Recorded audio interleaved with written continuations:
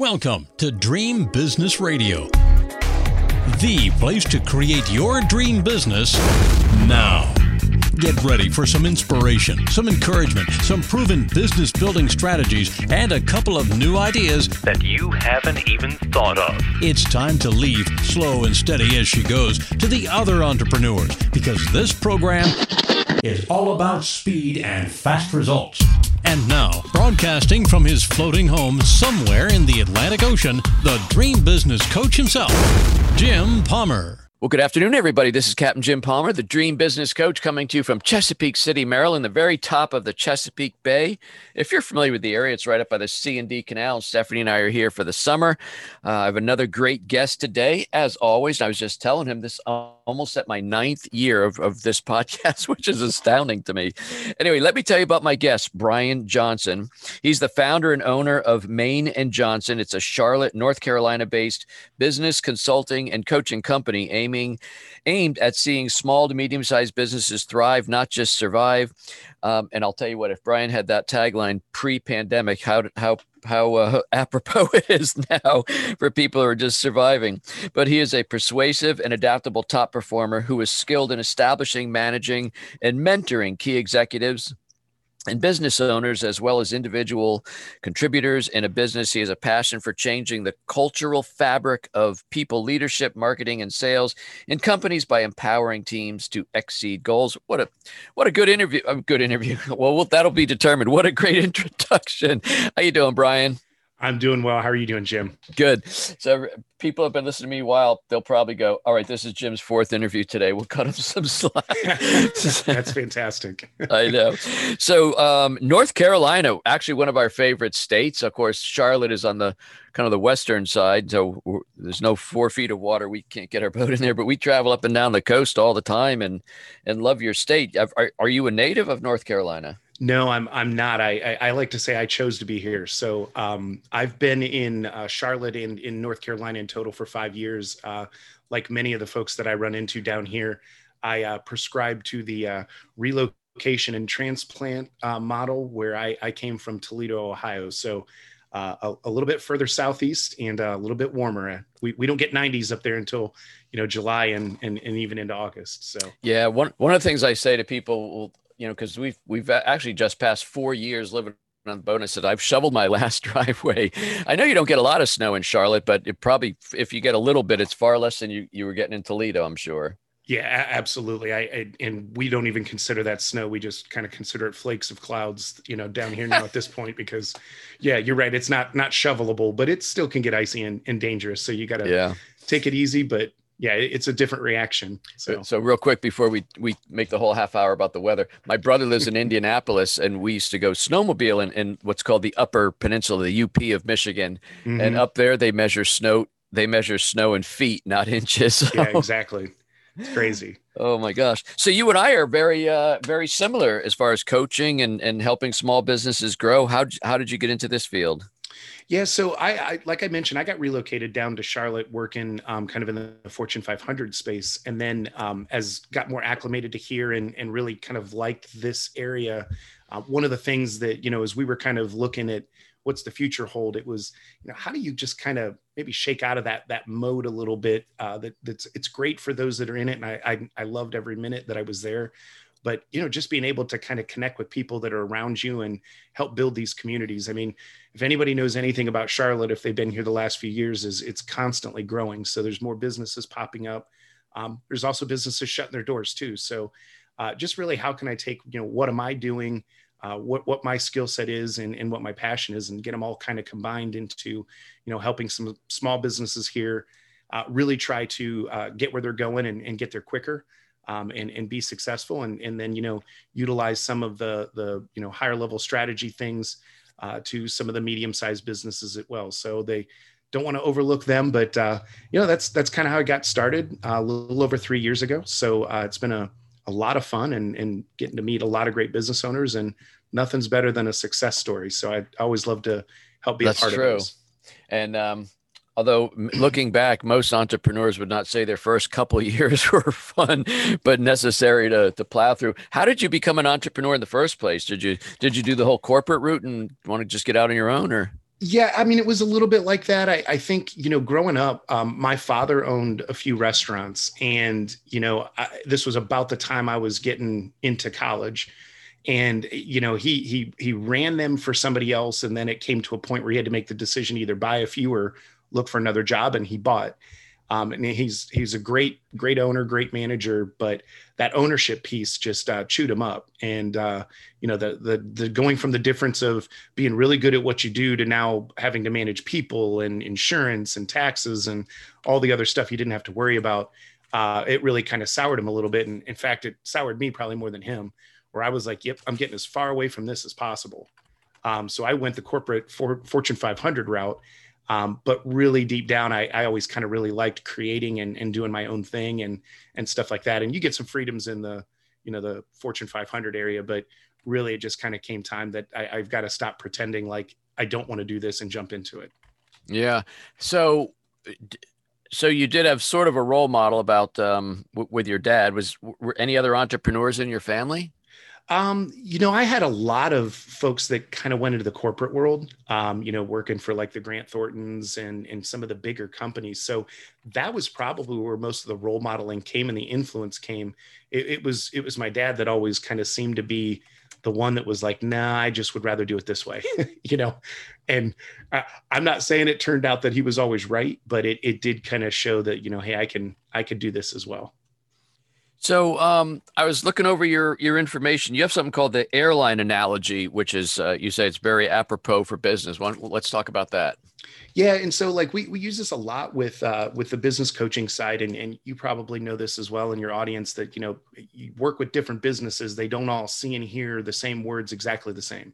They have a different view of it, and so we try to use things that simplify what we're trying to do and where you're at while we're trying to kind of find that fit. But the airline industry, the analogy that we use is, we kind of look at businesses and we drop them into 4 buckets.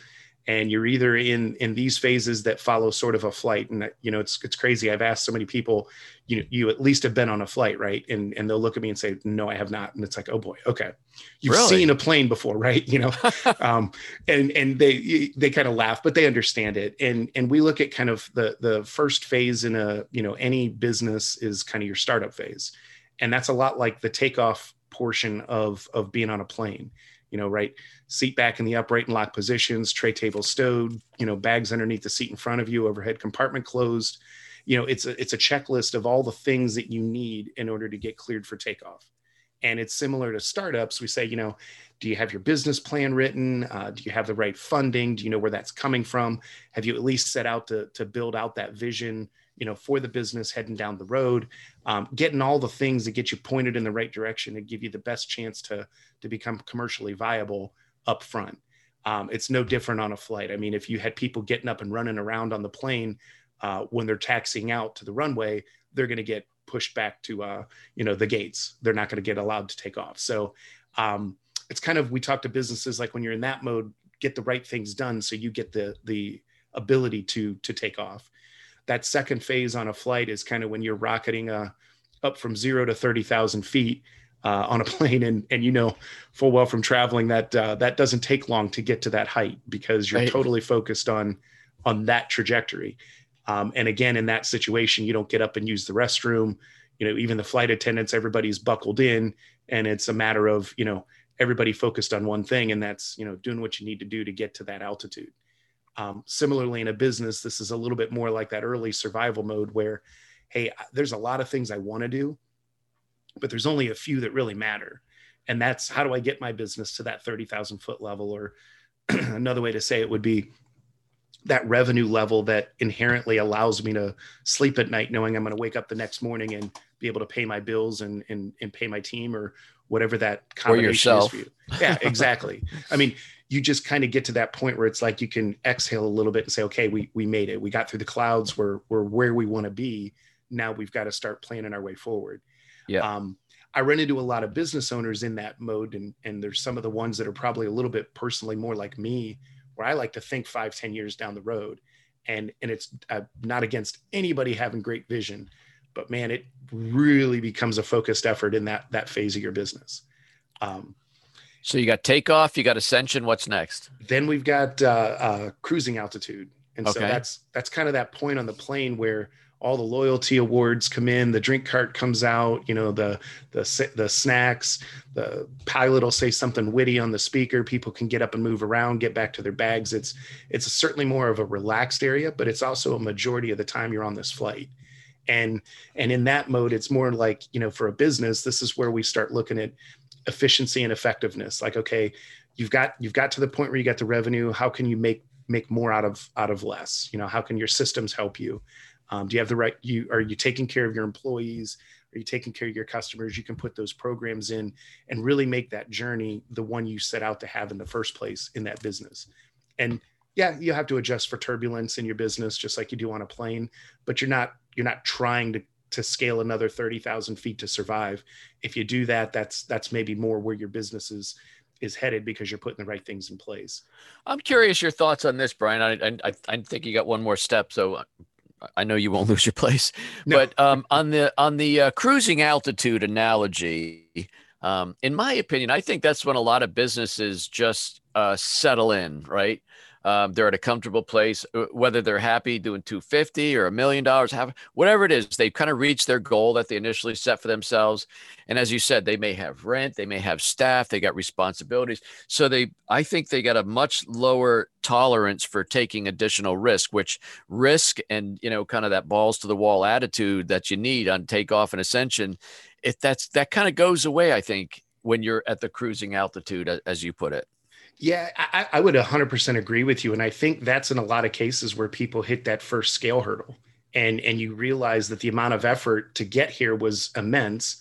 It's comfortable, but to get to that next level, I've got to go reinvent my business again and really, kind of reassess everything that I'm doing. And you're right. I mean, get the right systems and things in place. So if you are going to go tackle more growth, that you can bring it on. Do I have enough people to do it? If depending on whatever your business is, worst thing you want to do is be out there and have people want to buy from you and you have to turn them away. So yeah, it's definitely, you're right. There's definitely that scale wall that you hit at some point. You have to kind of make that call. Is this a lifestyle business or am I really looking to grow something substantial? Okay, cool. So what's next? I think you have a dissension, right? It is. Dissension is kind of when I always laugh, it takes you 10 minutes to get to 30,000 feet. And then they announce you've starting your initial descent and it's an hour. Right. But that's a lot like businesses. When you've got something that is going to end and you have the end in sight, whatever that is, whether it's selling it, handing it off to somebody, junior, whatever it might be, at least at this pace in the flight, you have time to plan it out properly to have a nice soft landing. So there we kind of work with businesses to really get that exit plan strategy in place, even if it's bringing on somebody to replace you and kind of running that business longer term, carry the legacy, getting that training and stuff for that CEO in waiting. That's kind of the analogy we use to kind of somebody fits somewhere in there and how do you, best use that to address, tailoring something to where they're at. When should somebody be thinking about an exit strategy? To be honest, from a coaching standpoint, you may not have to put the plan in rapid speed, but you should start to kind of understand how do you want it to end, even when you're at the beginning. It doesn't mean that you've got to set a 10-year limit and go, but I usually say if that's not where you started, we try to tell people that I would be looking 5 years from when you want to kind of go 6. It doesn't hurt to be 10, but a lot changes in 10 years. So it's, you can plan for everything in 10 years and then the economy can tell you different. Yeah. Right. That's really interesting. I have a friend that sold a business for like multi-million dollars. And right after it happened, I said, man, congratulations. And I said, anything you would have done differently? He said, yeah, I would have started 5 years ago. I could have got even more. Exactly. And I've seen cases where, people will go to clean out their business to sell. And then they like it so much after they've created something great for somebody else, they want to hang on to it longer. And that's great. I mean, it's like designing the dream home to sell, and then you realize you just designed your dream home. Yeah, it's interesting because before we bought this boat, we lived in our house for 28 years and, raised 4 kids. So going through that whole period, it's not a lot of money. Then the kids go and next thing you know, we're putting an addition on, we're redoing the kitchen, we're doing all this stuff. And it's like, and then we're going to sell it. So exactly. It's like you do all this stuff. So Why don't we try and do it earlier so we can enjoy it? I don't know if that's an appropriate analogy or not, but it seems like it. Yeah. I mean, and there's reasonable reasons to hop out of a business, but yeah, it's kind of a similar principle. Is once you start really cleaning it up to make it like attractive for someone else, you realize I'm making it attractive for myself too. Yeah. What's the number one challenge? So let's just think of the last 3 to 5 clients that you've worked with, and whether it's what they asked for or ultimately what you decided they needed and they agreed. What's the number one or two things that you're helping these business owners do to improve their bottom line? Yeah, I think the first thing that kind of comes up, and COVID's a great example of how this plays out. But for the prior to COVID, from 2019, even back to like 2010, I mean, the growth in the economy was fairly steady, and I think a lot of times businesses assume that they being in a growing phase is that they're controlling the growth in their business. And the reason I say it that way is when times are really good and people are trying to spend, you're participating in a growing market and getting your fair share of that. You look at all your competitors, everybody's somewhat growing. I think it's that switch, and COVID kind of tricked this a little bit where it's like, oh, wow, it's not going to be the same anymore. And most of these businesses only started out in this good period. And so looking at, okay, how do I really control the growth in my business? And then you look at things like, how do I take share from competition instead of all of us are fat, dumb, and happy as we get bigger and bigger. And then the other side is like, okay, how do I create more people interested in what I offer, kind of transforming that market a little bit, or interested in something that maybe they weren't buying before, but now they'll buy this as an alternative. And hey, that's my market. And even in some cases that winds up going to your competition. Making somebody aware of chiropractic care and how it helps your body doesn't mean that they're going to pick you as their chiropractor. Right. But more people that then prescribe to chiropractic care means your market is getting bigger overall, and you can always go steal it later. And then, anytime you can get people to look at what other things does my, businesses or skills that my company demonstrates, could they be in other pies, little adjacencies that maybe are smaller slices, but, they have the potential to grow into something a little bit bigger, and you're a little bit more diversified. Have you found some, I'll say some to be generous, but I'm sure it's probably all, are completely undercharging for the value they're delivering in the marketplace? 100%. Yeah. I think price is the scariest word for most people because they assume if I raise price, I lose customers. Right. And you find that most of your customers probably are buying on the value in the first place, and they're not shopping around because they're happy. And they want you to be in business. And you got to realize, as you grow and things get better or worse, depending on what it is, keeping yourself viable is a help to your customers, especially if they value what you do. What are some of the ways that you help your clients and get their prices up? Yeah, I mean, we kind of brainstorm, go through really that value proposition. We also benchmark, look at what people in a similar industry might be doing to get an idea of where that market responds. And then really kind of test it out a little bit. Like, hey, we're going to go ahead and talk a little bit more about this as an option. One thing for small businesses I always see is trading price for referrals. In the end, if you're getting your price up in some places and you're getting more business through referrals, it's not a bad way to kind of approach it. So it's really making a true full-blown assessment of it, because most people think if they said yes, that's the highest price I can offer. Yeah. And of course, the other thing to realize for just about any business is not all customers are created equal. I mean, you don't offer one program or one package to everybody, because somebody's going to want to buy the Jaguar and somebody's going to want to buy the Pinto. Well, I just dated myself with that reference, but somebody's going to want to buy whatever the little cheap car is today. So is that something you deal with also, Brian? Yeah, I mean, really understanding where you want to play and what product mix works in that space. I mean, I'd say clearly the same person that's selling a Jaguar probably shouldn't also be selling a Pinto unless they've got really good command of that market. But like it might be, if you're selling the Jaguar, what luxury SUV option do you have? What touring car option do you have? Because in the end, they may be the same people but have different needs, but they're willing to pay in that value proposition category. So how do you kind of have that right mix that allows you to capture, the all the people that would be willing to consider that value proposition? I'm looking at my clock. I got about 4 minutes to go here. think what about, you mentioned earlier, scaling a business. How do you, what's the best way to help somebody scale their business? Somebody who's kind of, they climbed up, reached ascension, they're cruising now. Now, how do you take it to the next level and beyond? Yeah. And I mean, it's a lot of times it's business or industry specific. I mean, it really depends, but take an inventory of what has worked up to this point, and where your capacities are at with everything that's been successful. And then looking out, like in a lot of cases, I mean, this is a tough proposition right now, but people are like, well, I could grow if I could hire more, but I can't get people right now.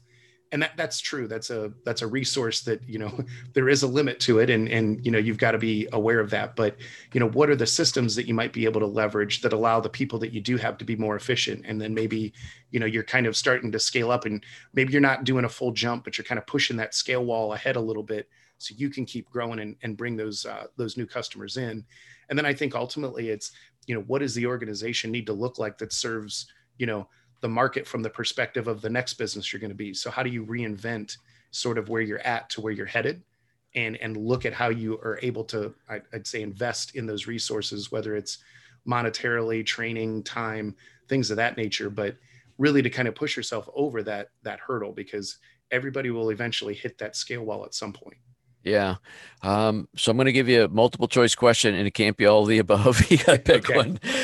So with most of the clients you work with who you're helping to grow, to scale, to ramp up their business, is it strategy or is it mindset? Is it marketing? What do you think? I think it's strategy. I look and feel if you've got the right decision. I mean, the one thing that we all struggle with is what to say no to. And that's, I think, in a lot of cases, what strategy will really help you do is it allocates all the resources within your organization toward a purpose or a goal or something of that nature. And to me, that really allows not just you as the owner, but the organization itself to see, all right, this is what we're doing. This is how we're going to do it. This is who's doing what. This is when we're going to do it. And you really get people aligned on a common path. And that, I believe, opens up. I mean, you can debate, it's not the all of the above, but you can debate that everything kind of links together. So I don't think you could do one without the other, but that's where I would start. Good deal. Well, Brian, what a great interview. How can people connect with you and learn more from you and reach out to you? Yeah, absolutely. You can visit our website. It's www.businessconsultingcharlotte.com. Feel free, if you wanted to reach out to me directly, it's bjohnson@mainandjohnson.com. You can find us on LinkedIn and Facebook.